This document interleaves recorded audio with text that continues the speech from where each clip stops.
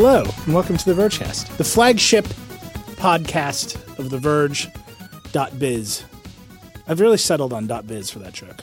And part of the Vox Media Podcast Network, and I have an important update on the Vox Media Podcast Network and our status within it. Today, I saw Ezra Klein, my friend and enemy, and I said, hey, man, you know, I've started this beef with you on the podcast. And he looked at me and said, oh, I haven't been listening.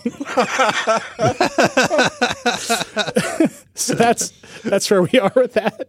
But part of the Vox Media Network, the flagship podcast of The Verge, and quite honestly, the entire podcasting industry. Mm-hmm. So I am Nilay Patel. I'm the editor of The Verge. Paul Miller is here. Hello. And the man, the legend, the complete Verge hero, byline dominator, Dieter Bohn is here. Yeah, can we clap for Dieter? Yeah, some claps. Okay. That's very kind of you. I want to point out that I still didn't write more posts that day than Chaim Gartenberg.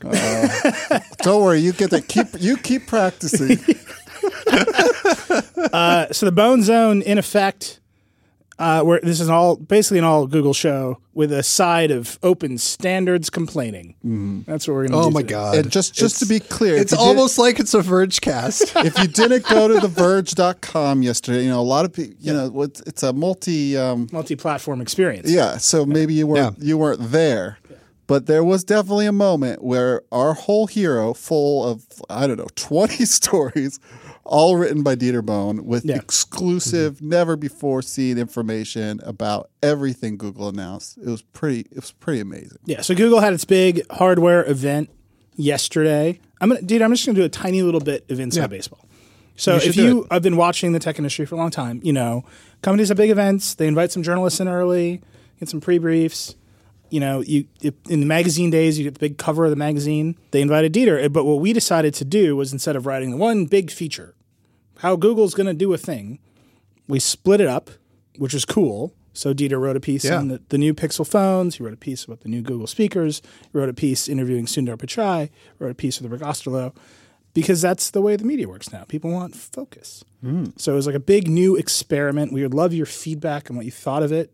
If you want us to instead write one big magazine feature, print it on paper, and mail it to you, that is probably not feedback that I will accept. But I'm eager to hear it. You want to hear my feedback? Yeah. I loved it. Yeah, I thought it was super fun. I felt super well informed. Was it too much? That was the thing. You couldn't read it all. If there was something at the moment, I ended up reading probably everything, but if there was something at the moment I wasn't focused on, I wanted to dive into more information about one thing, like overall hardware strategy, or this phone's in particular, or these Pixel, but I could go where I wanted to and learn so much information about all these things that typically at this stage we're still scrambling for details. You know? The other piece of inside baseball is journalists, like everybody, are pretty competitive. And when the story went up, I definitely had to go into hiding at the Google event for about an hour so that nobody would murder me. Yeah. That's okay. We get mad at other people when they get stuff. It happens all the time. It's good. No one's actually mad. This is why it's inside baseball. No one cares. Do you want to know about the stuff? We had a bunch of stuff for you to know. We had all the stuff. Yeah, like our friend David Pierce had the insight on Sonos history. Good for David. We're happy for him. Over at Wired. Read that one story, but don't read anything else. You should just know, if you didn't look at the time length of this podcast, it's probably going to go long. So just buckle in, be prepared for a longer than usual Vergecast. I have to say that without a hint of irony or self-awareness at all, Nilay said before we started to Andrew Marino, our intrepid producer, Andrew, we're going to go 90 today. They've been long recently. There's a lot to talk about. What do you want from me? Let's do it. Let's get into it. All right, Dieter. You know everything. Let's start at the start. I know quite a bit. You hung out with Google for a while. By the way, one of our listeners tweeted at me last week, and they're like, Dieter knows everything because he's not talking during this Google segment. Good catch. Yep. So you spent a ton of time with Sundar. You spent a ton of time with Rick Osterloh, who's the head of Google's hardware division. Just give us the broad overview of what they announced and your kind of overall thoughts, and we'll dive into products. Sure. So the main thing to know about what they announced, I think, is they announced a grand total of 8 different things: 2 phones, an insane standalone camera, a new laptop, a new VR version of the VR headset, headphones, and 2 speakers. That's 8. Yeah, there you go. The camera and the headphones are brand new product categories. And so this whole question, and this all happens in the context that they just, acquired 2,000 engineers for $1 billion from HTC. So the whole question for Google has always been, are you really serious about this? And the best way to answer that question is by selling millions upon millions upon millions upon millions of products. Google's not there yet. So instead, they answered that question by like, we're entering new product categories, we're hiring a bunch of engineers, and here's how serious we are. And we can get into like the product philosophy, but the bottom line for both Sundar in one way and Rick Osterloh in an entirely different way, the thing that makes these products different is that Google is better at AI than anybody else. And these products are either infused with or directly inspired by AI. Their dream is to make products that wouldn't be possible if they don't have AI in them. And they're like on the road to getting there. And in some categories, they've actually gotten there. Yeah. I mean, I think that you use that line, right? The reconfiguration of the standard integration line, hardware and software plus AI. What's interesting to me, I only started thinking about this yesterday. The line actually used to be hardware and software and services. And what's happening is the AI component is actually filtering in to replace that service component. So I think the best example of this ever was the iPod and iTunes. So you bought a piece of hardware, it was tightly integrated with a good piece of software at the time called iTunes, and that was tightly integrated with a service called the iTunes Store, and that was seamless and great and worked incredibly well. By the way, iTunes files are DRM free and played on any device, and the iPod had a fun check. I needed to wipe a Mac today, and it took me an extra 20 minutes because of iTunes. All I was saying was iTunes files were still DRM free. Not always. Not always, but Steve Jobs himself said, I want to do this. I don't want DRM on these files. Right. Made it so you could buy an iTunes file, play it anywhere. I bought a little headphone jack. Just a thing I'm thinking about. Interesting. All right. My thought is we are now in a place where I think the tight integration of hardware and software is, I think we are taking that for granted now, right? That's a thing you need to do to make a great mobile device. Google got there. Samsung is pushing it on its own way. Microsoft is pushing, they're literally making their own hardware. We've come to the place where the big software platform vendors have realized that in order to compete with Apple's particular advantage, they need to make their own hardware. Yeah. We've been talking about that for a long time. The services layer is really interesting because Apple has its own services. It prioritizes its own services and its hardware in different ways. So that we were just talking about before the show started, the Apple Watch, if you have the LTE version, you can only stream Apple Music on it over LTE for a variety of. I mean, there's good reasons for it, like battery life, because they optimize for their own service. But we're entering a place where now the service layer is getting integrated into that puzzle. And I think what Google is trying to add on to it is saying, well, we have this massive advantage in AI, so we can make your devices smarter, and that Google is known for its services. So they're actually moving into that next piece where they're saying, we're going to help you make better decisions with all the data we know, which is a pretty intense competitive advantage for them. It's funny. I really loved this Google event, and I'm like pretty hyped on Google right now in hardware. I still don't buy the AI thing. Like I've been using it. No, you're totally right. Like it's a thing that like they have to prove it. Like keep going because I totally agree with you. I used the Essential phone for a couple of weeks, so I was like using a lot of Android. I don't follow a lot of sports, but I do watch Seahawks games. So every time there's a Seahawks game, I have to Google when are the Seahawks playing. Google has figured this out about me, and now Google will surface to me the score of whatever Seahawks game is on my lock screen of my Android phone. Wow! So like they figured it out. And good for them. Yeah. But you know what? I don't normally watch live games. I was home with my parents. Now that I'm home here in New York, I always watch on Game Pass like the next day. So I have scores turned off of my NFL mobile app where you actually have settings for that. Yeah. I'm sure there are settings buried deep in the Google app for that. Tell Google that the AI is like, thank you for thinking of me. Google, please stop this. Yeah. What my problem is, like they'll do that for me for the Vikings, but I also want them to do it for me for Packers scores, but only when the Packers are losing, and they haven't figured that out yet. That I only really want to know the score when the Packers are losing. But no, so I love like you, Dieter. You're my favorite. The other piece of this great offense is yeah. How's your entire offense on the Vikings here? Is it great? They all have they don't have knees. Not a single one of them. they're just like walking around with peg legs. That's how that's going for me. Anyway. Some of it's like, Google flexing and look what we can do. But some of it is a little bit of like hand waving. It's a little bit of watch the ball, or it's a little bit of, don't look over here, look over there. Because fundamentally, and like Rick Osterloh said this, he said, do we have an advantage in hardware? No. Apple is just dominating them on processor speeds. And I also, frankly, think in terms of the raw hardware of like a camera lens and maybe even the sensor itself, they also are losing out to the iPhone. I can't say that for sure. We got to see. They might be using basically the same sensor as the Samsung S8. Who knows? But at least in processors and also in like some other stuff, like access to like super high quality screens that bend and have notches and blah, blah, blah. They don't have it, or they can't get it in the way that Apple can. And part of that's scale, and part of that's they just haven't been doing it as long. And so some of this stuff, when Rick Osterloh talks about, Moore's law is ending and Dennert scaling, which is the thing where when the processor gets smaller, it presumably uses less power, is also like not working anymore. So everything is the same. And like, yes, when it comes to Android, everything has a Qualcomm Snapdragon 835 and, something above 3 gigs of RAM. Great.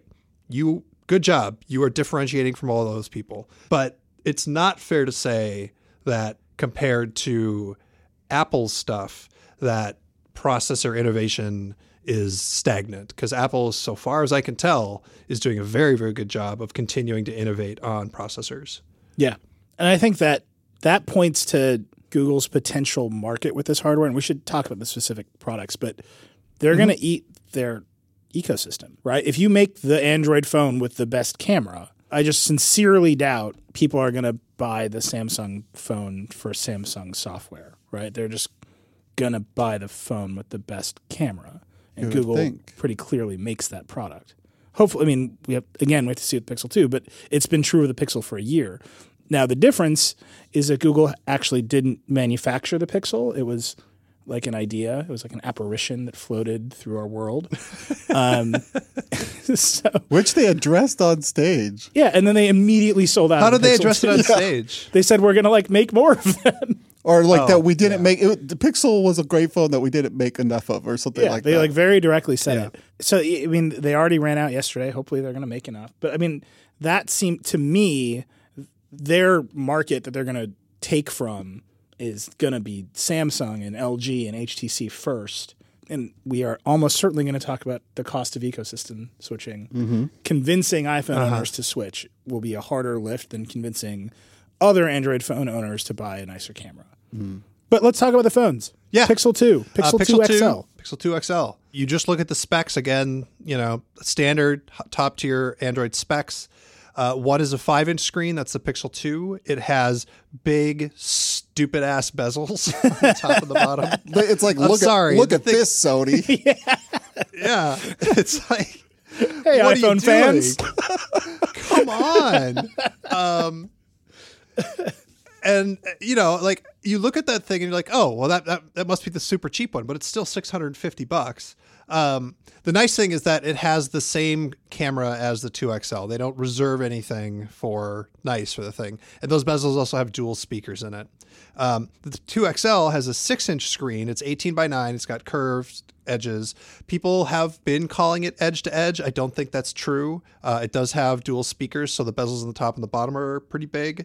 But it also has bezels on the left and the right. It just does. Yeah. And so the thing looks like, it does not look like the future. It just doesn't. And it's fine. It's like a totally good looking phone. I think it has good design. But it's a different kind of like phone design. It's a phone design that's meant to be, I keep saying this, so I feel like I'm repeating myself, but it's meant to be pragmatic instead of flashy. Couple quick questions. So the curved corners of the XL screen, what happens when you're watching YouTube videos? Are there black bars on the right and left? So here's a some fun shit that Google does because YouTube just loves playing hijinks games. You already know that the only way to get picture-in-picture on Oreo is to subscribe to YouTube Red. They block it in Chrome for picture-in-picture, and it only works in YouTube Red if you pay subscription in the YouTube app. If you want to go full immersive screen and have the corners covered or whatever, you are able to double tap on the video finally and have it go full screen edge to edge and zoom in, or you could just leave it letterbox like normal because it's an 18:9 screen.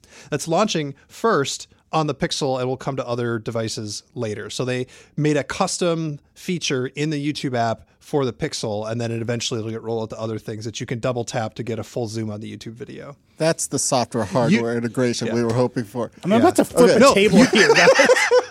YouTube has all of the power inside like Google's content business right now. Yeah, of course. Google Play Music didn't get mentioned until the very, very end. And I guarantee you the only reason they mentioned Google Play Music at all is because I know for a fact that Google employees read our live blog during the keynote, and they saw me pointing out that they have said Spotify 4 times, they've said YouTube Music 5 times, and they haven't said Google Play Music a single freaking time. And then at the very end, they're like, "Oh, Google Play Music exists too." It's like, "Oh, you're so kind." They got the note before I walked out on stage, like, you gotta say it. Okay. By the way, this is true of every company that we cover. They all read our live blogs. Companies have requested that we send Casey to live blog their events. Really? And I'm like, he's going to burn you to the ground. That's what he does there. No, but we'll be really cool. Yeah. Okay. Second question. Yeah. My first impression when I saw the first Pixel in the flesh was like, oh, that's chunky. Yeah. Did you get that vibe with the Pixel 2? Specifically the small one? Yeah, the small one is not chunky. It's not chunky? It's not chunky. Okay. It's got like nice rounded edges, and they did this really clever thing where they put a paint of some sort of hybrid coating, they call it, over the aluminum, so it almost feels like plastic. But it's not like, I don't know the precise dimensions off the top of my head, but it doesn't feel like a radically thin phone. Right. Not like a S8 or something. Yeah. Like I said, these things don't feel like the future. Is the little one as similar to the original Pixel as it appears to be? Yeah. Right. It's very, very similar to the original.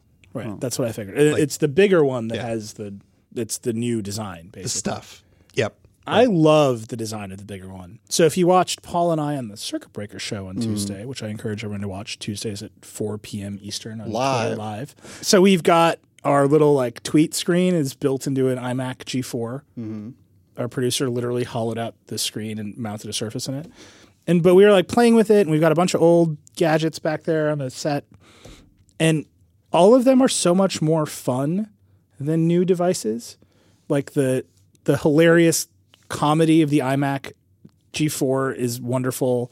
The Tangerine iBook G3 we have has a carrying handle. It has a handle, and they're just exuberant devices. Mm-hmm. And we were talking about how so many new devices from every company, they've gotten so minimal that they're really demanding of you.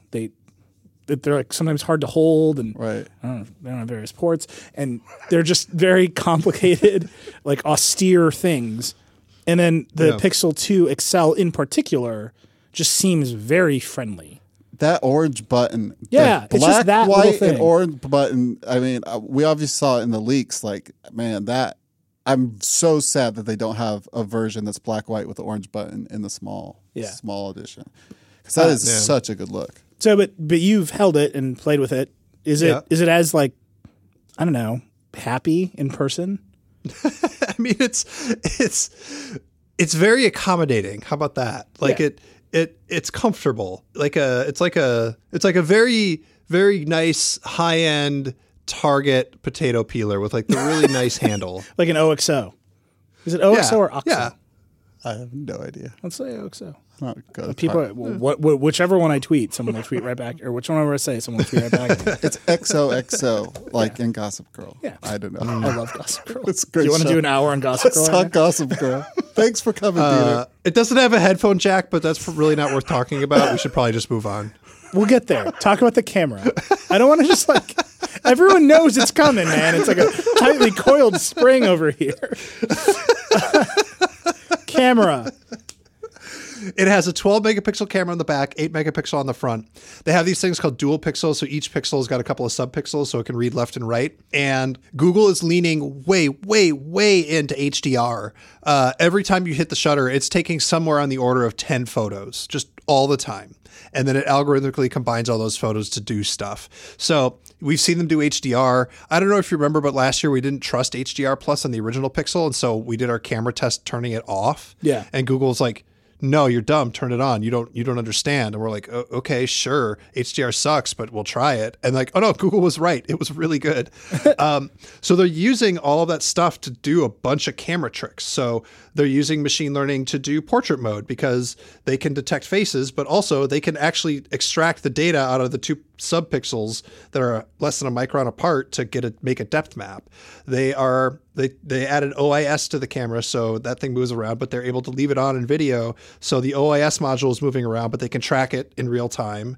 And you're shaking the camera because you're got a shaky hand. They can track that in real time. They can combine the data from both of those shakes into a really stable video. And those things that you just listed sound like some of the best software chops that they're bringing to this. Yeah. They don't sound like AI to me. They sound awesome. No, I guess it's machine learning. I mean, I guess, yeah. So it's funny. I actually asked Sundar about this. I was like, you know that like everybody's confused because AI isn't precisely the same thing as machine learning, and there's also like deep learning and blah blah blah. What's the difference when Google says AI and what it says machine learning? What does it mean? And his answer was, nah, I don't care. It's fine to call it all AI. It just gets more people excited for it, and we need to hire people. So if everybody's excited about it, we'll be able to hire them. So it's fine. Yeah, it's like, whoa, he just doesn't care. There was one more machine learning thing I wanted to point out with the camera, and it was low light. So the pixels are a little bit smaller on the sensor, which is bad, but the lens is brighter, so that's good. But they have optical image stabilization, and what most cameras with optical image stabilization do in low light is they leave the shutter open for longer so that they can actually collect more light, because you've got stabilization to account for shake, right? Google just doesn't. Like, they could have left the shutter open for longer in low light, and they're like, nah, our algorithms are fine. We got this. And they just like keep it fast and just take a bunch of photos in low light and use HDR to fix it. Wow. Like, they are confident as hell in this thing. Well, they gave the camera to DxOMark early. So like the day the Pixel was released, and DxOMark had very cleverly been like, the iPhone 8's the best camera. And then like the next day they're like, the Pixel's the best camera. There's a lot of conspiracy theories floating around about DxOMark and DisplayMate.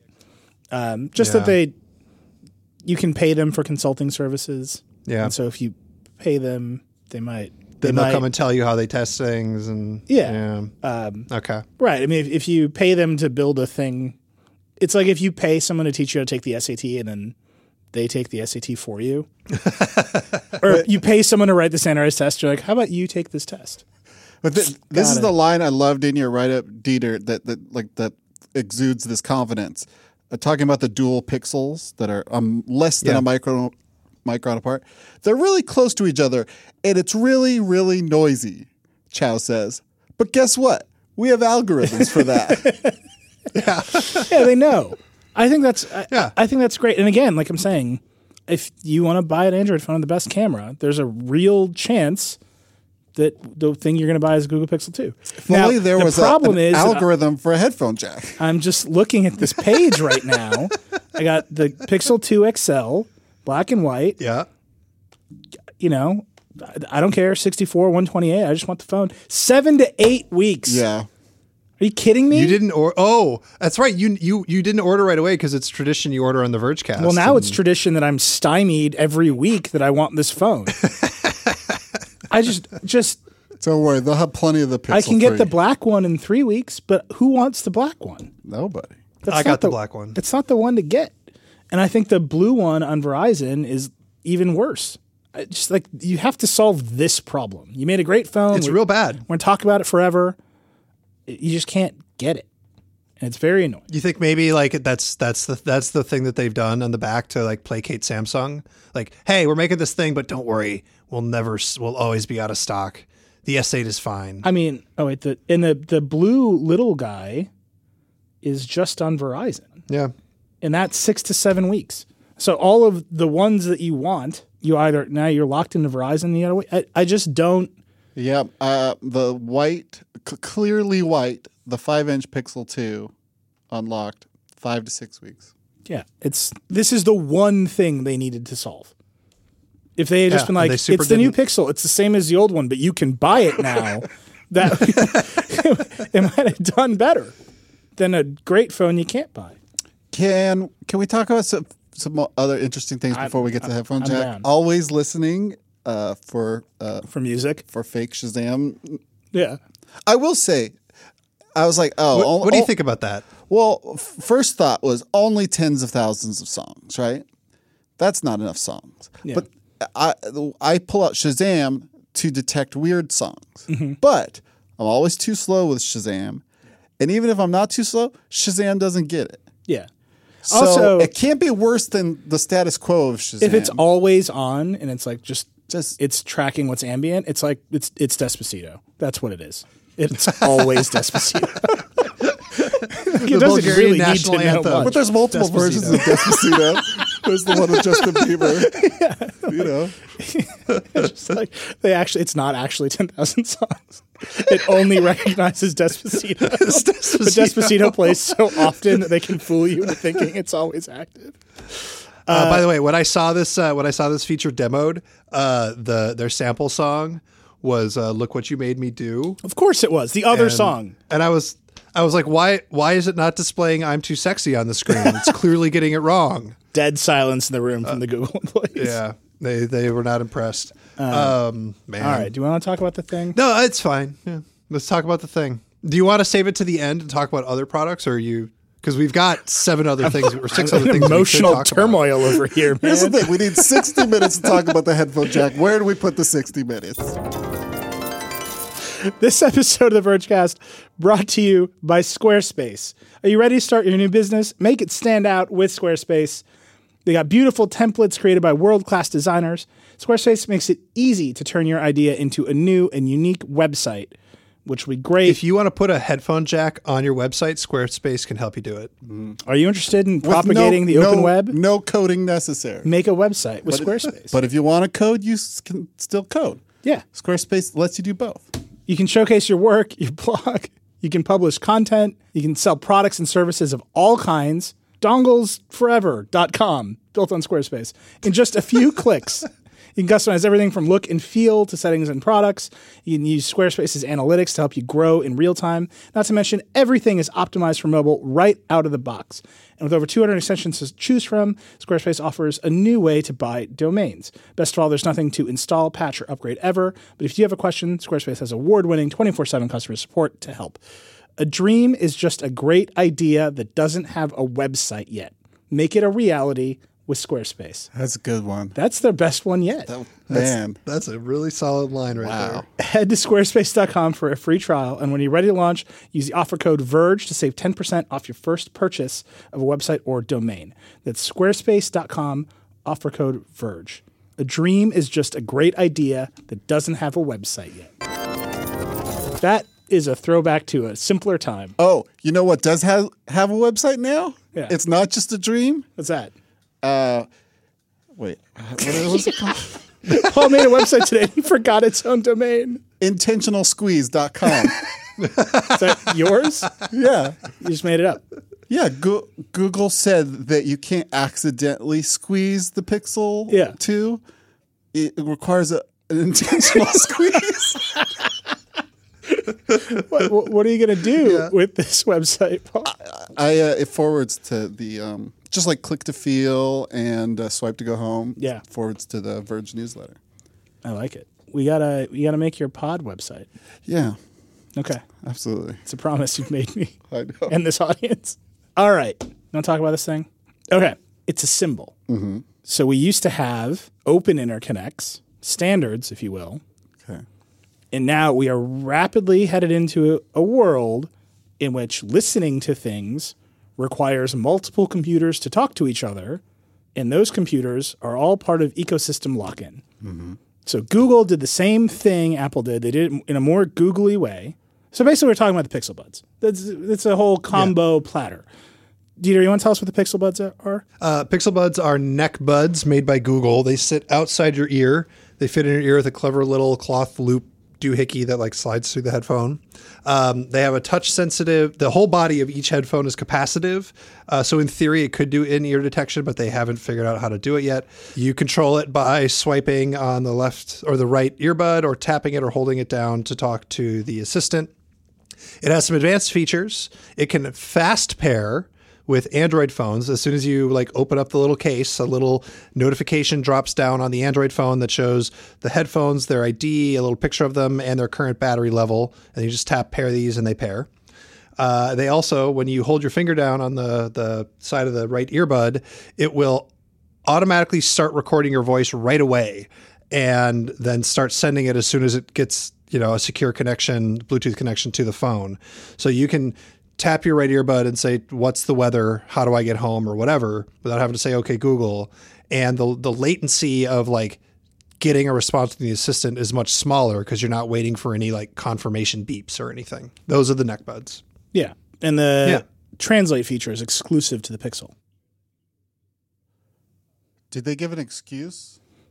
Yes, I asked. They told me. It's not an excuse. I think it's probably a real thing. So the way the translate feature works is I hold the phone out to you. You're speaking French. Absolutely. Sure you are. I talk into the headset. The phone spits out French at you. Mm. You speak French into the phone. It spits out English into my Pixel Buds. Mm. So they're like, we had to do custom audio routing to light up all of the headphones and speakers and not have them be confused. Yeah, and it works specifically with the Google Translate app, not the Google Assistant. So it also needs to be able to route all of that information to the Google Translate app, not just randomly to the phone. Right. So there's a level of integration there, hardware, software, services. It's a whole thing. Okay. But I think this is just going to be a pattern, and this is why I'm all freaking out. So the pattern is a company takes the headphone jack off the phone, and then they're like, we know you're going to be mad about this. Here's a set of wireless headphones. Great. That's what Apple did with the AirPods. But because Bluetooth is a little shaky, they're building, somebody tweeted at me, embrace and extend. They're building these custom, that's what Microsoft used to do to web standards. Uh-huh. They're building custom control layers on top of Bluetooth. And because they're their own products, they're like, well, now we own the whole stack. We can do cool new features, which is great. But what's happening is the big open interconnect, which was the headphone jack, is gone. You've got a shaky open standard interconnect in regular Bluetooth. And then you've got like the walled garden of the first party product that's better than the Bluetooth product, right? And this is like a big deal because I'll use Apple as an example, but I think Google's doing it too. But we've had a year now with Apple W1 products. So you can get AirPods, you can get Beats X, you can get Beats Solo. I think they just put another one. There's 4 choices of first-party headphones that work great with an iPhone. Right. And then there's like the second class of Bluetooth headphones. Traditional Bluetooth. So I have Bose QC35s. I think, Dieter, you've got QC35s too. They're great. I do, yep. Every now and again, they just don't work right. It just, as a point of clarification, Bluetooth 5 won't do this fancy pairing stuff that Apple and Google are doing right now? It doesn't appear so, right? So Bluetooth 5 is the open one. So then on Android, Google owns the stack. Right. So a company, and Vlad told me that he's already gotten pitches from other companies, they're saying, hey, we're headphone makers. We now support Google's fast pairing. So Google is Google. They've made some special affordances in Android to make Bluetooth better, but they're custom. The headphone maker has to go and like support them. And that doesn't mean you get fast pairing on the iPhone. They're just regular old Bluetooth headphones on the iPhone. So now, I think, Dieter, you said this to me yesterday, Bluetooth is fragmenting, right? You're going to buy expensive headphones for one device, and they're going to work great with that device in that ecosystem. And the second you take them somewhere else, you're going to fall back to regular old Bluetooth, which, again, I know people are going to tell me it's great and it works fine, is rife with problems. A thing that's happening in Bluetooth 5 is the chip makers are doing something along the lines of what Apple's doing with W1. They're putting basically a microprocessor next to the wireless chip and doing some more aggressive control and quality of service stuff. So maybe it'll be better. Turns out, though, 3 phones out with Bluetooth 5, like mainstream phones. No products. No Bluetooth 5 products. So you're months and months away from that. And that's like fundamentally my problem is we've gone from a world where there was a huge market of headphones, and you as a consumer could prioritize whatever you wanted and get fundamentally like a similar experience across everything that you own. I want flashy ones, I want little ones, I want in-ear ones, I want giant ones with cat ears like Megan Farouk-Manesh has, like my favorite that I've seen in our office. Now it's like you're going to buy the first-party headphones that are guaranteed to work the best with your phone. And all the other stuff is going to fade into like the second class of the market. And then on top of it, you're going to go buy a smart speaker that runs an operating system and an OS and is tied to a service layer. Sure. And your Amazon Alexa, you can't say, Alexa, play this song on Apple Music because Amazon and Apple don't have a deal. And when you buy the new Sonos system, and Sonos in the app supports Apple Music, but you want to use Alexa, which is the voice assistant it supports now you're locked out because Sonos is just a skill in Alexa, and Amazon actually controls the music layer inside of Sonos. And they say Spotify is coming soon, but it's not here yet. So we've gone from a world of relatively open choice for consumers across their entire audio ecosystem to this move where we're killing the one guaranteed open interconnect that enabled a big market. Just the aux. Yeah. Just very simple. Everybody understands it. It's almost everywhere in the world.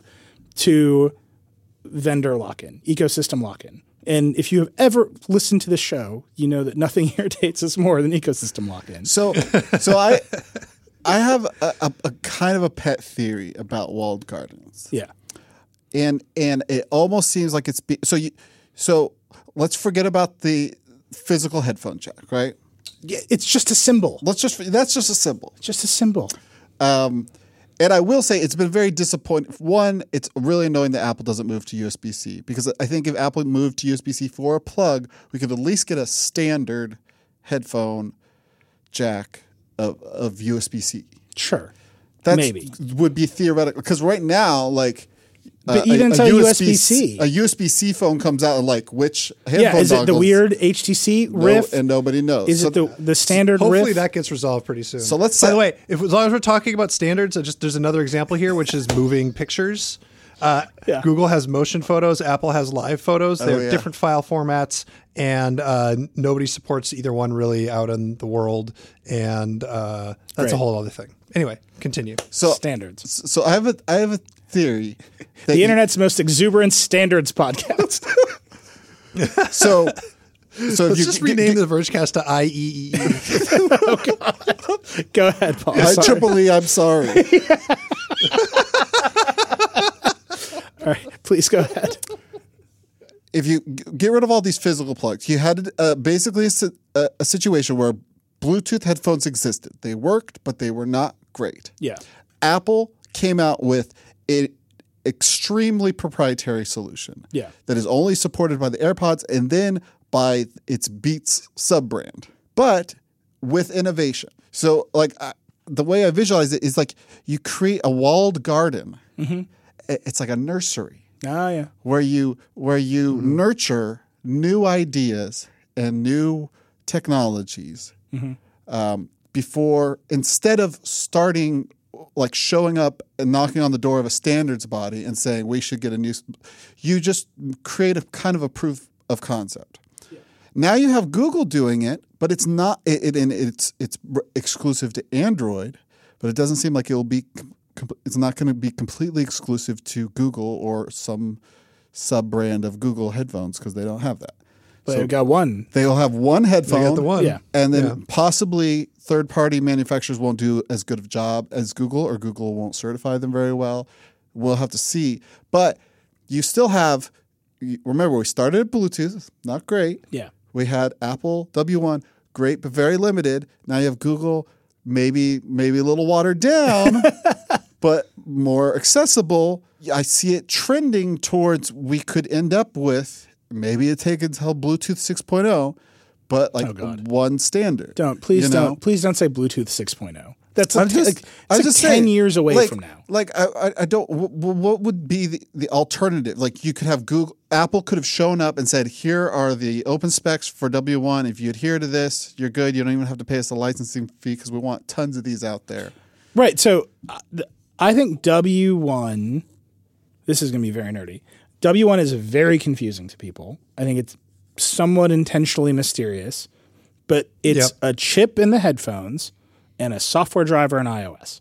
That's all that's going on there. If you're Bose, I don't know if anybody can compete with Apple in chips, but maybe there's a Bluetooth chip vendor out there that's like, we got a chip that's better than W1. You can buy that chip, but without the associated software support in iOS, you're just hosed, right? So Apple could say, here's how to talk to the software stack in iOS with whatever chip you want. They do it all the time because they support, say, Wi-Fi. They support regular Bluetooth. Like, that's a thing that they know how to do. Here's how to talk to the software on this phone through a wireless protocol.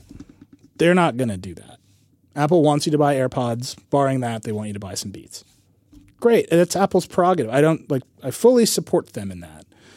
Google, like I said, they're Google. They're a little bit more open.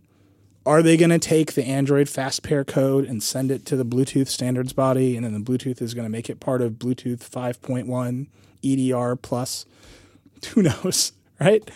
But all of that work has to happen, and in the meantime, it's not just headphones. It's like the entire ecosystem of things that you listen to, like speakers. So you just end up in this world where you've bought the AirPods because they work right now. You're not buying stuff based on the promise of a forthcoming Bluetooth standard. And that further locks you into the Apple ecosystem. Because now if you want to switch phones, your expensive headphones are going to work less well. Yeah. Just to be clear, the incentive, like Paul, for your dream, I want to believe in your dream that you make a walled garden so that you can nurture the beautiful flower, because out in the rough winds of the desert of standards bodies, it would just get destroyed. The way we talk about standards bodies makes them sound so exciting. Dieter's on the money with how he described my beautiful vision. Under the baking hot sun of the committee meeting, it would just wither and die. It's definitely a conference room that only has water and not even soda. Like, that's a standards body. Think about it. How do you guys visualize the walled garden? I view it as like an isometric, like gardening game, like nice 8-bit graphics. We got to make a game called The Walled Garden, surrounded by hedges. If you're a game developer, you're a little bit bored, and you want to make a game with us called Walled Garden, email us. Yeah, you can figure it out. Yeah. Okay, so Dieter. Contrary to that vision, there is no incentive for, once the flower is hardy and thriving in the walled garden, to let anybody else plant it. Like Apple and Google, their incentive is to become the Monsanto of ideas, where the seeds, they control the seeds. Right. And in order to buy in, you've got to buy the seeds from them. But they, right? But they don't do that everywhere. This idea that they'll create a little bit of a standard and then they'll just give it away. Like, I want to believe that, but if the standard their proprietary thing becomes successful, there's no incentive for them to give it away. Now, Google is slightly better at this, and Apple has done this with web stuff, with WebKit in particular. Sure. But I think that because phones are getting more expensive, people are paying more attention to their margins, it's very clear that every single one of these companies knows that they can't just sell the phone. They got to sell other stuff around the phone, and that's just the trend. And so why would you give that money of selling the stuff around the phone away?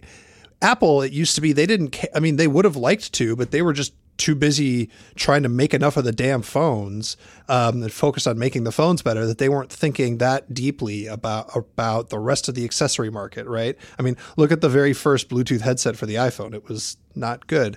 It was beautiful. And their cases were meh. Yeah. So all of these companies are incentivized to create other things you can buy for the phone that make that phone better.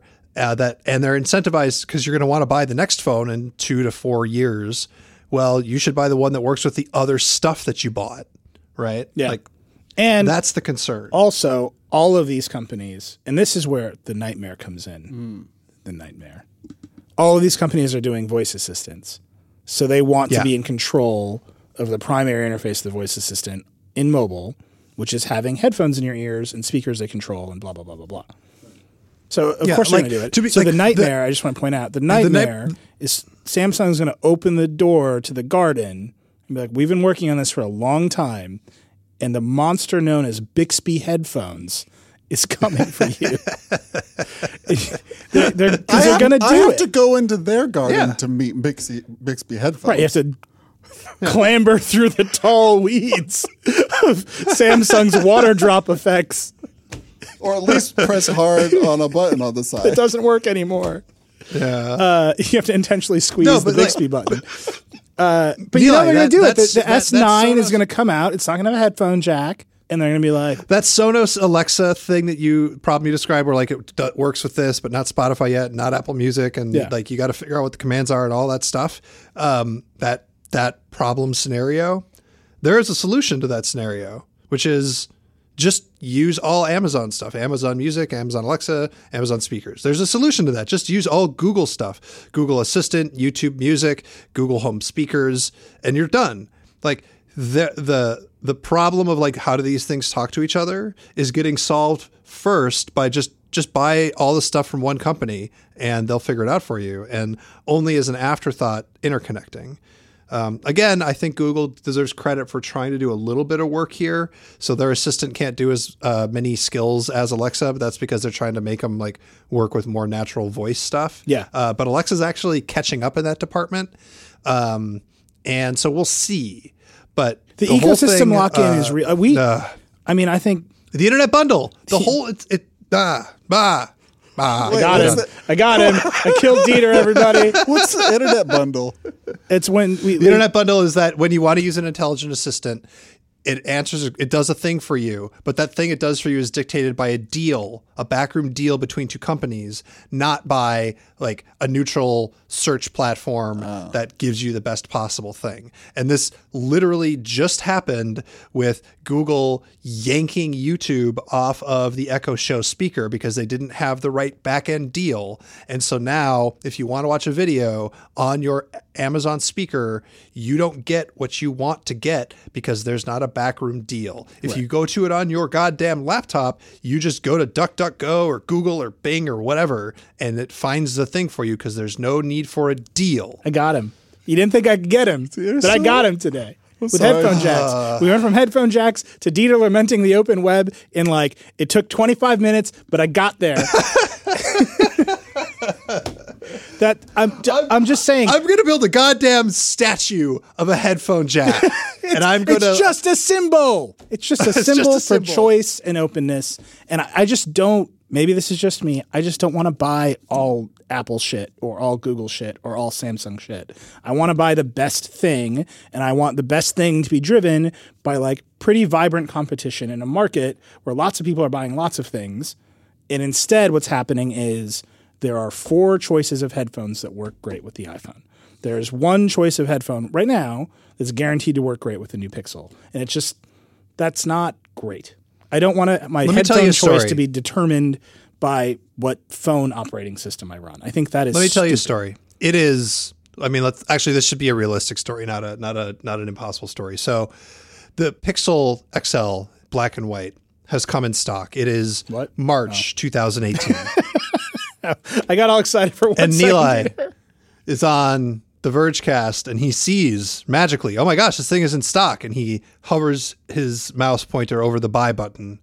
And then he gets a text message and it's a blue bubble. And it reminds him that if he buys that Pixel, he's going to have to deal with the pain of dropping iMessage. And then we will have the entire Vergecast derailed and we will have literally the same conversation we just had for the past half an hour. Yeah. All over again. It's definitely March 2018. It's definitely gonna put happen. it on your calendar. I'll be there. So I wrote something that's going up tomorrow morning that kind of, that touches on that.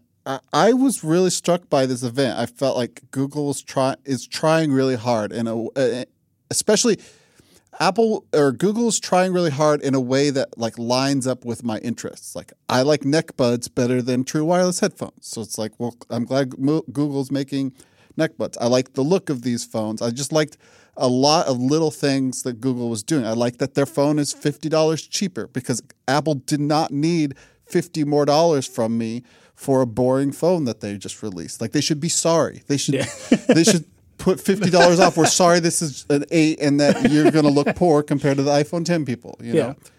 So, you got that glass back. You like squeezing things. Yeah, Google put the same camera in the big phone and the small phone. Yeah. And as a small phone person, that like lines up with my interests.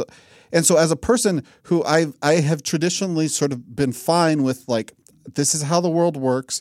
Apple wants me to be just all in their ecosystem all day long. So I will model my life around that as much as makes sense. You know, I'll still use Google Docs. I'm not crazy. I can use Pages, but I'll be fine with that. And what Google presented to me was a fairly holistic picture of what if you switch teams, Paul? Yeah. What if you just came all the way in? Yeah. So the piece ends with, green text, blue text. But my line, which I think is very poignant, is that if I leave Apple, go to Google, I won't be leaving iMessage. The platform that runs iMessage left me. Yeah. Oh. Yeah. It's good. Yeah, I know. It's real good. This episode of the Vergecast also brought to you by ZipRecruiter. Are you in need of great talent for your business but short on time? You have time to get lost in a huge stack of resumes to find a perfect hire. You just need the right tools, smarter tools. With ZipRecruiter, you can post your job to over 100 of the web's leading job boards with just one click. So you can rest easy knowing your job is being seen by the right candidates. Then, ZipRecruiter puts its smart matching technology to work, actively notifying qualified candidates about your job within minutes of posting so you receive the best possible matches. And that's why ZipRecruiter is different. Unlike other hiring sites, ZipRecruiter doesn't depend on the right candidates finding you, it finds them. There's no wonder 80% of employers who post on ZipRecruiter get a quality candidate through the site in just one day. ZipRecruiter is the smartest way to hire. So, find out today why ZipRecruiter has been used by growing businesses of all sizes and industries to find the most qualified job candidates with immediate results. And right now, Vergecast listeners can post jobs on ZipRecruiter for free. That's right, free. Just go to ZipRecruiter.com/Verge. That's ZipRecruiter.com/Verge. One more time, try it for free. ZipRecruiter.com/Verge. By the way, I just want to remind everybody that you can go to store.theverge.com. You can enter the promo code. Does that still work? Anytime you want. Pixelbook, Dietrich. Yeah. So it's $1,000 Chromebook, less than the rumors. Now you know everything. It's beautiful. Yeah. Yeah. It really is beautiful. Big silly bezels around the screen. Yeah, they claim the line on the bezels is it's easier to hold in tablet mode. It's like, of course, that's your line on the bezels. The other line on the bezels is if they had gone with smaller bezels, it might have added thickness to the laptop because they would have had to put the drivers for the screen somewhere. Also a line I don't believe because I've seen Dell's laptops and I know that they could. I've also seen the iPad Pro 10.5. Yeah. Which is like a beautiful piece of hardware. Yeah. So yeah, the bezels are too big. But the keyboard is the best take on a thin keyboard I have ever put my fingers on. It's 0.8 millimeters of travel, which is like twice what a MacBook is, but it feels like not as clacky. It feels more like traditional keyboard. It's way better than the Surface Pro keyboard attachment thingamabob. It's way better than the MacBook. It's a very, very good keyboard, I think. Like I typed on it for, off and on for a couple hours over the course of a couple of days. Yeah. So I think, there's been a lot of like, why would you buy $1,000 Chromebook? You had in your piece, Google sells a lot of Chromebooks to education. Those kids are growing up. They're going to college. They're happy with the Chromebook. They're just going to buy this one because it's the nice one. I think that's an interesting read on it. My read, though, is, and that's kind of Google's messaging. My read on it is this is the shot at the iPad Pro, right? It runs mobile apps. Dieter has had horrific experiences running Android apps on Chromebooks, so we'll see how well it does. But they were like, Android app developers are customizing their apps for this device. They showed off Snapchat running as an Android app on this thing. Casey lost his mind. He's like, it's a snap top. That's how I read that line in live blog. That's how Casey talks. He tweeted, I want to spend the rest of my life writing about how Snapchat saved itself by pivoting to laptops, which is incredible. But, they're obviously doing the work with the Android developers. So we'll see if it's better. But if it is, it's a huge hypothetical if. Now you've got a device that runs mobile apps, but also has a desktop class browser and a keyboard. And that is the iPad. That's the one thing the iPad Pro is missing in my mind. Do you even need to go after the iPad Pro? Savage. Like, I love the iPad Pro. I think it's a really great niche product. I just don't think it's... But it's Apple's vision of the future of computing, right? So if your bet... Keep looking. If your bet is that people are going to abandon the traditional complexity of the desktop operating system and the laptop, right, and they're going to go towards these more mobile things that they're more familiar with, that are a little more sandboxed and controlled, well, definitely the one thing that the iPad doesn't have is the ability to do Google Docs great, or the ability to go anywhere on the web and get the full desktop experience. Use a mouse. Yeah. Or use a mouse. Yeah. So to me, the comparison is not why would you buy a $1,000 Chromebook? It's why would you buy this iPad Pro when you can get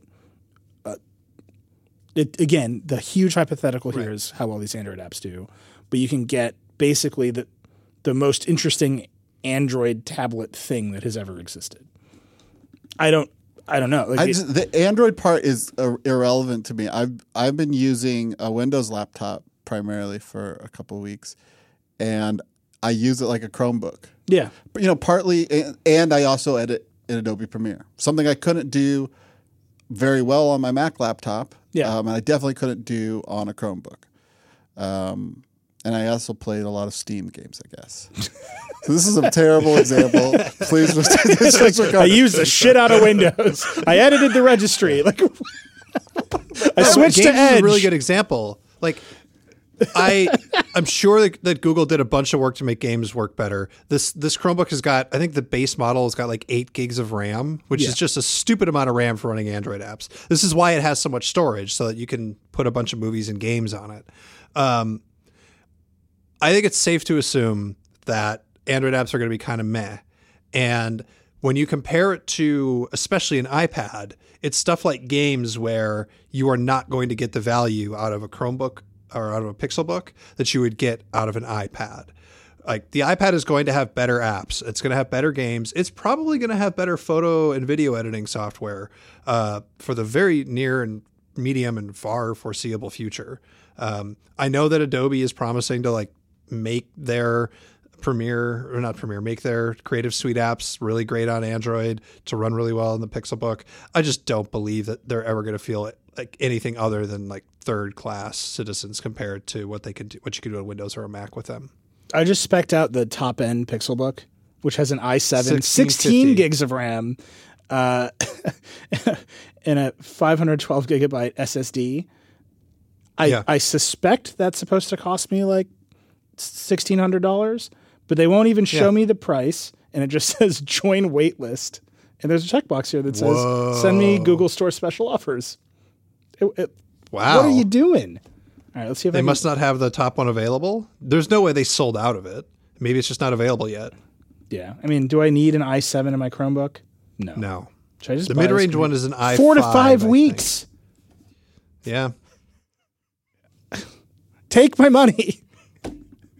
It's just so hard. To. Okay, what about the pen? I actually thought, I'm not huge on Google Assistant or really any of these assistants yet, but I kind of like what they're doing with the pen. I feel like you probably could figure out how to do that with a mouse interface, but highlighting stuff and then having the Google Assistant find stuff for you quickly is pretty cool. I do so many reverse Google image searches. I mean, the idea that you'd spend $100 on a pen to do to circle a thing on a screen so you could search for it.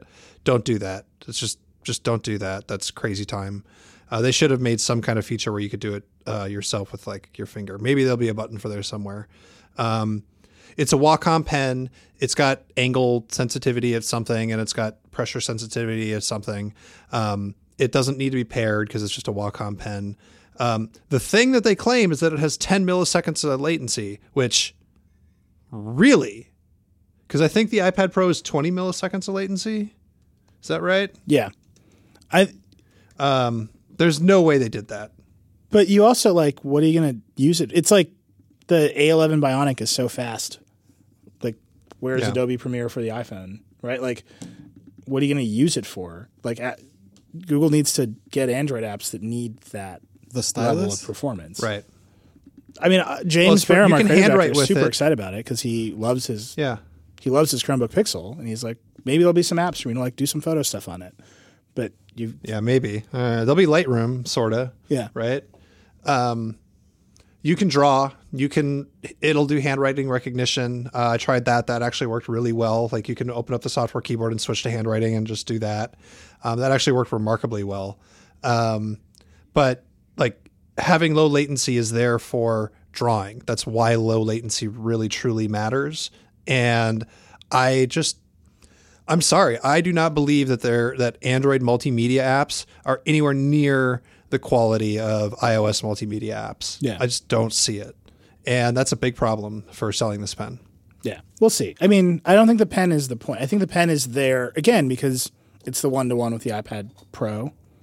So if you're going to make that comparison, like, oh, it has a pen too. Mm. But really, I use this MacBook Pro. It's funny because I have Excel open right now, so it's a bad comparison. But I mostly use this thing like a Chromebook. I run Chrome especially if you're going after students, like you were saying in your piece, Dieter. Like you got a really good web browser, and which you use Google Docs and basically do everything in, and then you also can watch Netflix on it. And like I would love if the commercials for this show it in tablet mode or like those like that tent configuration or whatever, and you're just watching Netflix. Because can I just say I hate that? When they're like, it's a 4-in-1. You can use it like a tent. You can use it in cinematic mode. Blah, blah. But nobody does that shit. It's better than the Microsoft. It's 2-in-1. The Microsoft commercials where like I'm a strapping young professional and you like seamlessly transitioning like a kung fu person from like situation to situation, and now I have to remodel my house and now I have to people surf the internet and they watch Netflix on their laptops. Yeah. When Microsoft finally buckles and makes a Surface laptop that has a 360 hinge, because they're going to do it, they're going to call it a 5-in-1 because you can set it on its side with it halfway open and like do portrait stuff. I feel like tent mode is underappreciated. Yeah, I'm like watching a thing. No. Yeah, when's the last time you used tent mode? My laptop can't tent mode. I used it in Niagara Falls. It was great. It was. I totally have a girlfriend, dude. I just haven't met her yet. All right. Should we talk about the speakers? We should talk about the speakers. Although I feel like we've said the important things about the standards of the speakers. We should talk about the speakers. We should also talk about Sonos because they had an event on the same day. They're getting somewhat underplayed in all the Google hype, but a lot of speaker news yesterday. Google Home Mini is a small Google Home. The end. It's $50. The end. Google Home Max is an iPod Hi-Fi, but you can't plug an iPod into it. It does the auto thing. So I told this story in the piece, but like they picked up the big ass speaker and stuck it in the corner, and the bass went from normal to like so like the voice of the devil when you play the record backwards. And then like 10 seconds, it just stopped being weird and sounded normal again. Yeah. So that was impressive. We'll review it. We'll play it really loud and be like, this is really loud. It sounds good. But I don't know if Google can truly, truly make the case that you should center your like audio life around this thing. It's like, if you want a really cool, nice speaker and you're a Google person, this is a cool, nice speaker. Stick it in your den because you have a den if you're the kind of person that's going to spend $400 on this thing, right? I had a little bit of otherwise, I don't know. Hi-fi on the brain because all the talking to Neil so many times. Because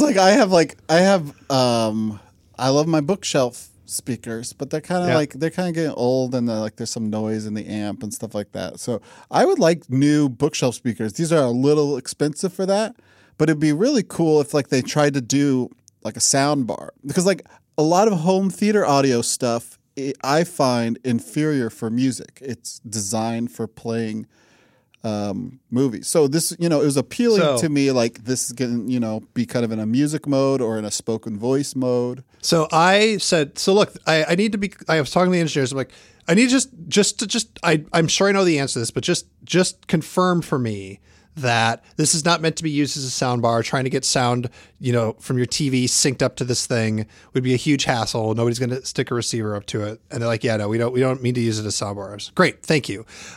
You're not like, I can just imagine how hard it would be to like, if you're, streaming a movie on TV, sometimes the audio gets out of sync when you've got a wire running. If you were to try and handle that wirelessly, like with a Chromecast or something, that would be insane. There's no way anybody could pull that off. And I kid you not, it was about 30 seconds of silence while like 4 engineers stared at each other and had smirks on their faces. It's like, oh wait, maybe you are working on that. Yeah, they have to be. That would make a lot of sense. That'd be helpful. Yeah, right. And you could if you're in the ecosystem and you have a Chromecast, it's very easy for the Chromecast to sync the audio and video because it will be able to do the round trip time to the speaker, right? And it can delay the video. Yep. Well, but that's kind of just along that. Like I can visualize a Google soundbar, and and this sort of pragmatic theme that I think Dieter very accurately ascribed to most of these announcements, like. It makes sense that that Google would introduce something that made it easier to have okay to great sound, not the best sound, but you can improve your movie watching experience. Well, I'll tell you this. I have had my finger on the buy button of the new Sonos speaker since it was announced yesterday, literally a half dozen times, because it's the dream. It's a good Sonos speaker. It's got the whole Sonos system. It plays nice with multiple music services. I know it's going to be relatively future-proof. I trust them as a company to not try and lock me into anything. But I haven't clicked buy because I do not yet believe that dream of I'm going to be able to use any voice assistant I want on it and it's going to work as well as a first-party system could possibly be true. So Dan was pointing this out yesterday. There's a lot of Alexa devices that are part of the sort of like works with Alexa thing. So you can like buy a Raspberry Pi and install Alexa voice services on it.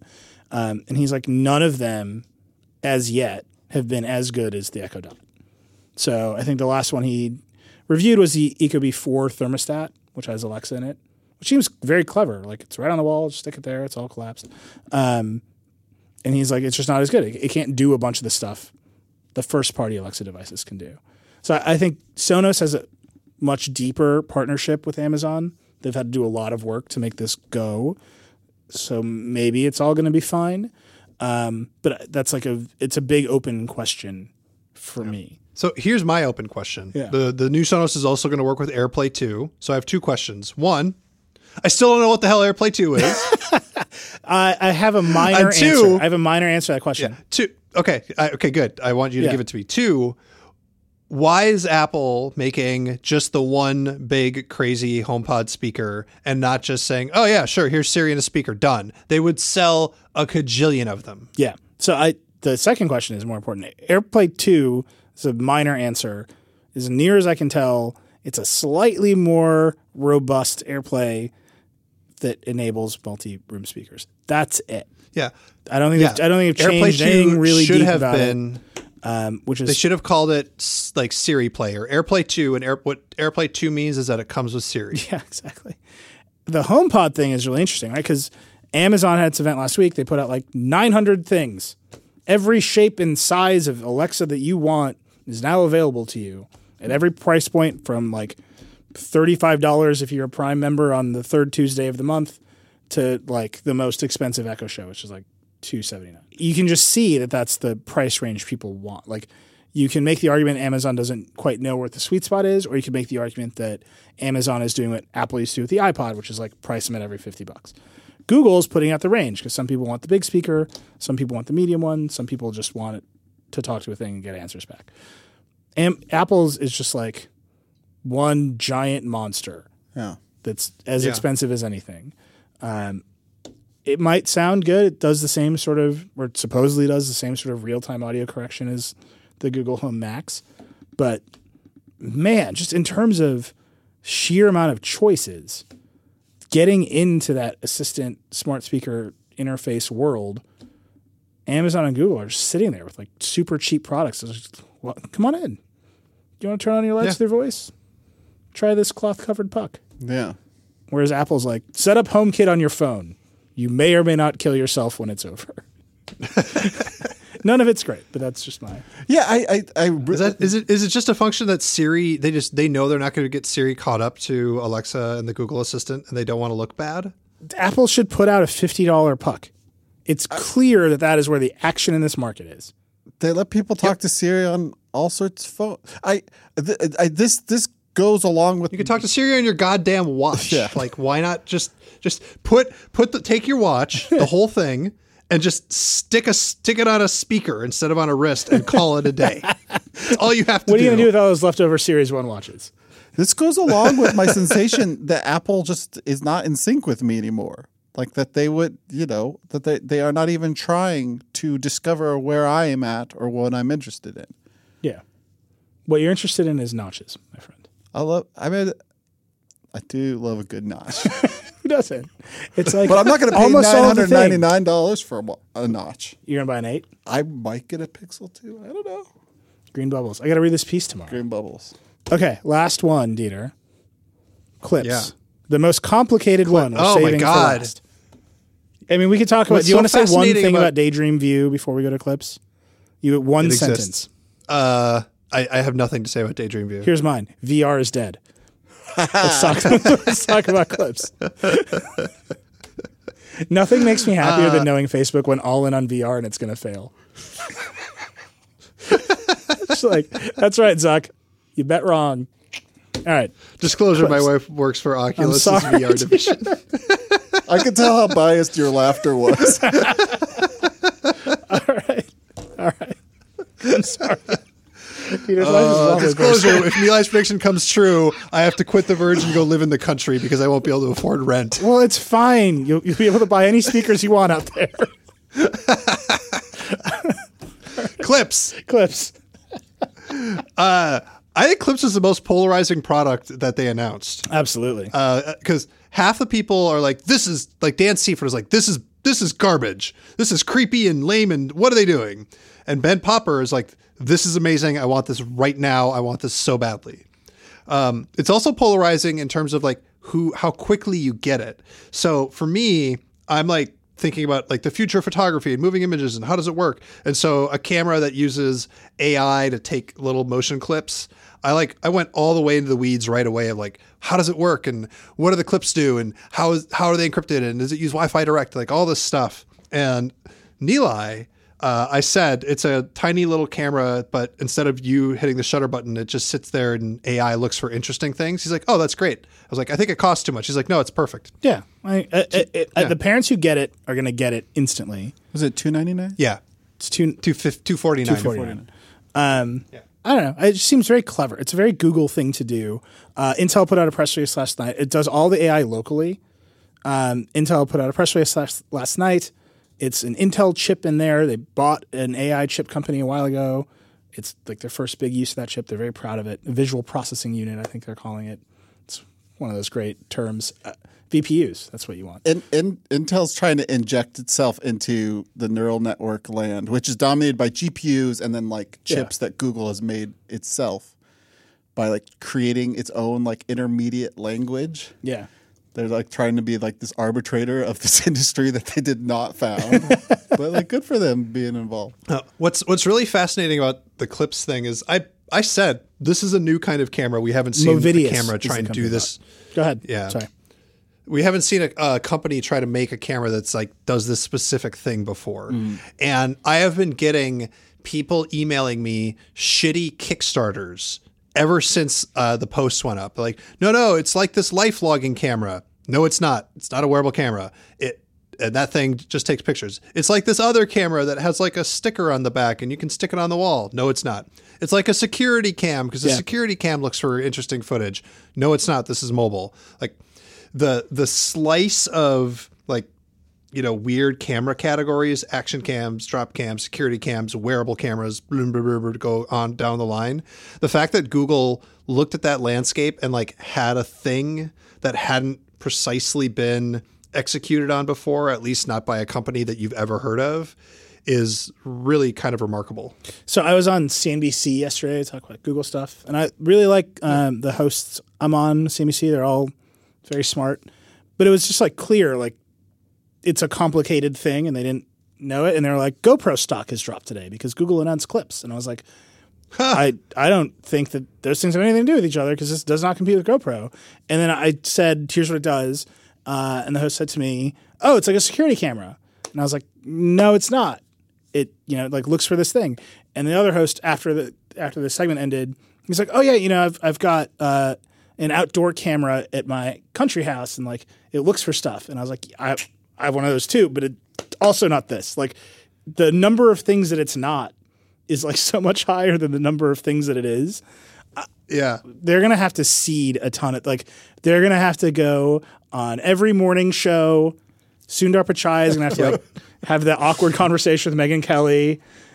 He's like, "Here's a picture of my." Like they're gonna have to figure it out. So they're gonna hire a team of 50 parents with toddlers and 50 people with cute dogs. Yeah, and they're gonna send them out in just a giant a wave into every morning show. Instagram influencers for days. Are you an Instagram influencer? Right? You're getting a Google Clips tonight. That's right. It's already in your house. A few things. Watching you. The video quality does not look very good. No. It's a 7-second clip. I forget the frames per second, but it's a burst photo. It's not a video. What's the difference between a burst photo and a video? Let's get philosophical. But that's why it looks the way it does. Well, it looks like somebody blew on the lens. It's like I know it's wide angle, but it's just like the fidelity of the image does not look great. Also, did they tell you why 7 seconds is the magical time? Like, what if I do something really hilarious and it takes 8 seconds to really pull off? They didn't really. I imagine it's like how much can they get? How much can they analyze? It does a bunch of clever trimming things, so it's not always precisely 7 seconds. So if you reach and grab your hand to pick it up, it'll be like, oh, he's reaching to grab it. You don't want that, and they'll cut that off. If you're holding it and your hand is too shaky, they'll grab 3 seconds where it's stable and throw away the rest. Mm-hmm. So yeah, I'm not sure why 7, but that's the average of how long the clips can be. One thing that really struck me from the announcement, the way the announcement and the things that they emphasized, it looks like a camera. Yeah. And there is a light that's on and it's recording. It seems like they really learned their lesson from Google Glass. This is definitely along the lines of something like that Google Glass was trying to, there will always be a camera right there, right in the moment, so everything could be captured. This is a completely different vector to come in on, but... Well, we talked about this last week with Amazon's little Echo alarm clock. They're training you. Dan had this idea that they're training you to be okay with cameras by making it cute and putting it in an alarm clock. Yeah. I think Google's doing the same thing. It's training you to be okay with cameras by making it cute. I've never really had this huge fear. I mean, I've had a laptop for my entire adult life that has a little camera at the top of it. I've had a camera around me at all times. I feel like I'm pretty good with it. But I understand that's an issue for a lot of people. Yeah. I think Ben wrote that piece today, right? That's this thing is creepy as hell, but I want one immediately. Yeah. I think that's going to be a lot of people. And you can just turn it off, put it away.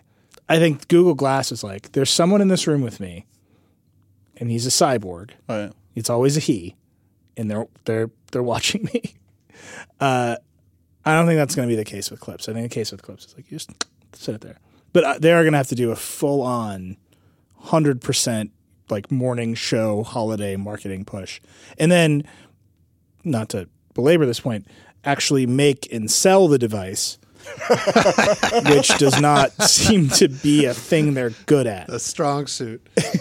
Yeah. Well, you can't buy the buds yet either. I know nobody has actually tried, but I'm a crazy person, so I did. And then, they're 6 to 8 weeks out on a bunch of this stuff. Yeah. And I don't know when the Clips is going to become available. Okay. So after all of that, that was emotional. Yeah. You think Google's serious about hardware? I saw all this stuff, and then got all the briefings and learned everything I could about it, and then went to go have a nice walk and sit on a park bench with Sundar Pichai to ask him about everything. And I was focusing. I wasn't reading the news. I was like, I'm not going to get distracted by Twitter right now. Went and talked to him and asked him about the ethics of AI. And he immediately said, I feel a huge responsibility when we get stuff wrong in search. And I was like, great, that's a good answer. We talked all about all this stuff about how AI is going to change the interface of your phone. And every time you open up your phone, you do the same thing. And the AI should just know that. Lovely conversation. Go home, transcribe the thing, start writing my article. Call Nilay, say, hey, I think I got it. I think I know what the article's going to be. And he's like, yeah, what was his answer about 4chan? I was like, why the hell would I ask Sundar Pichai about 4chan? And then he's like, oh, you don't know. For the last 14 hours, everyone's been flipping out because Google put 4chan in its top stories box. When people searched for this thing, and it was totally fake news because it was a conspiracy theory that they were spinning. On 4chan. And on 4chan, Google promoted 4chan. It's just not so a then good I had look. to go through this whole, I had to like go through this whole rigmarole of like, did he know? Because I didn't know. And did he think that I knew when I asked a question and that's what I was referring to or not? And did he know? And if he knew, then fine. Did he know that I didn't know? And this whole thing. End of the story is, if you read the top of the article, I didn't know that anything was going on. He had a vague idea that something was going wrong. And so he was in part referencing the fact that Google had allowed 4chan to be promoted on Google search. The end. I thought his answer should have been, I'm immediately personally modifying the Google algorithm so that we don't surface noted troll message boards in the top news box. Yeah. But if I had talked to him like an hour later, that might have been it. If I talked to him an hour later, that might have been his answer. Like, to be very fair, like he got there, the thing was starting to bubble up, and he's like, I should get briefed on this, but instead I have to go like sit down with this schmuck Dieter Bohn and talk to him for an hour about AI. He did. He sent me that in email. It was weird. I was like, Sundar is using the word schmuck. It's weird. Doesn't sound like him. What Mark Zuckerberg is not like, Google and Facebook are in this conversation together. What Zuckerberg is not saying as loudly as he needs to be saying is, we should be held accountable for this, right? They're trying to chart a path that's like, we're a neutral platform. People are going to do what they want to do. We're protecting the integrity of elections in Germany. We're not going to tell you how, right? Like, they're being very opaque. Google, to Sundar's credit, although I think they have to do better, at least he's saying, hold us accountable. We screwed this up, right? And like, hopefully they actually do better because everyone just held them accountable. But at least the second part of that is actually doing the thing and being transparent about the thing that they're doing. Yeah. I actually think Facebook has done a slightly better job at like actively saying, this is what happened. This is what we know. This is what we're doing. They got pushed into it. They like tried not to do it in the first place. So Zuck is doing a worse job in like taking responsibility, but a slightly better job in saying, here's what happened. Here's what like we're working on. Google's going to be speaking to Congress, I think November 1st, maybe.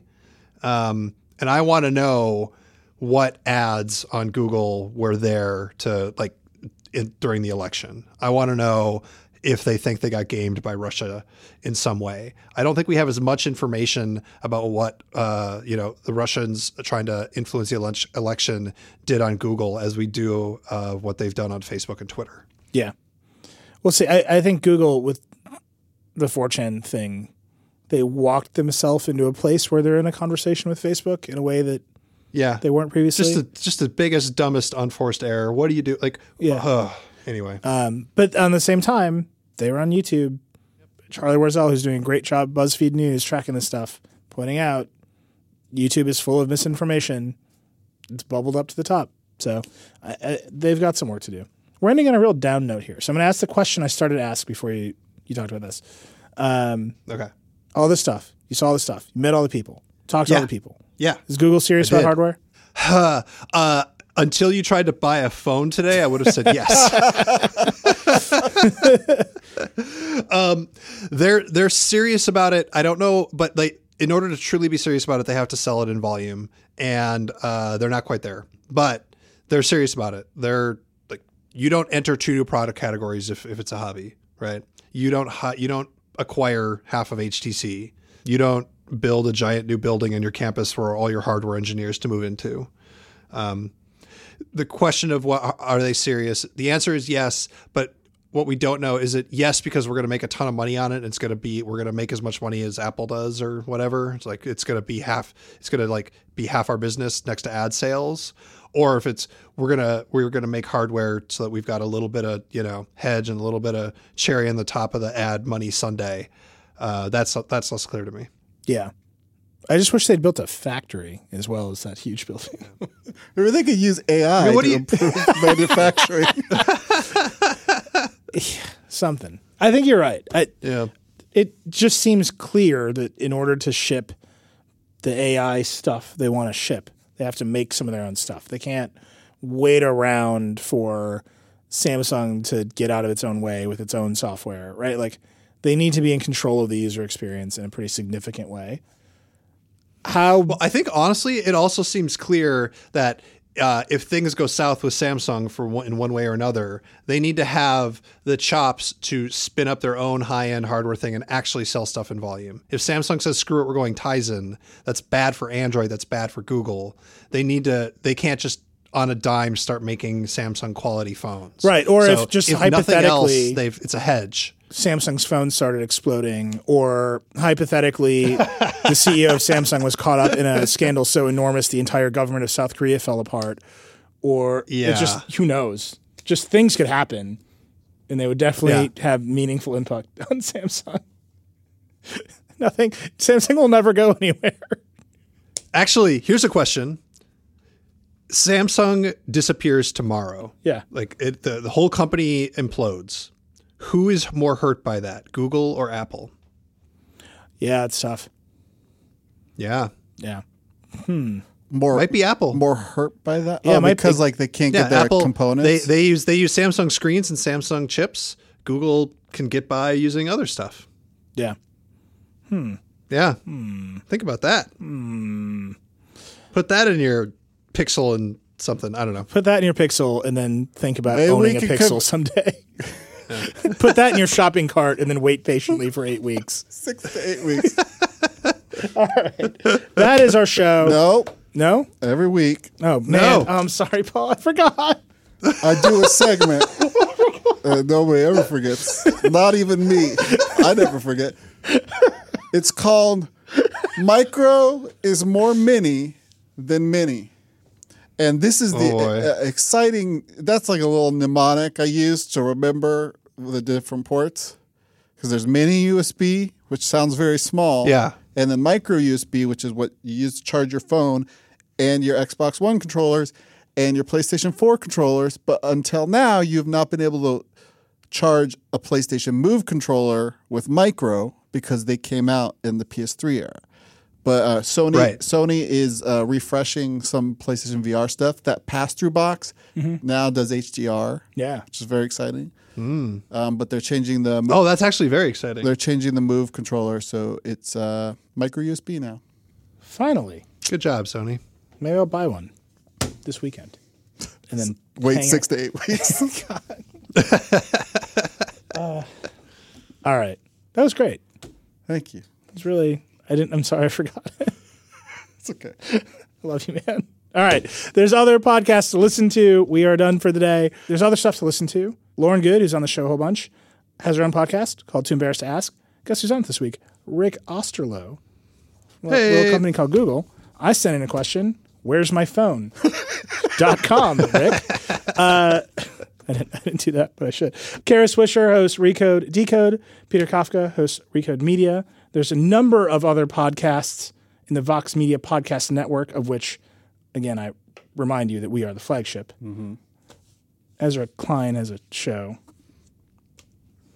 our rival show. We both definitely listen to one another's shows.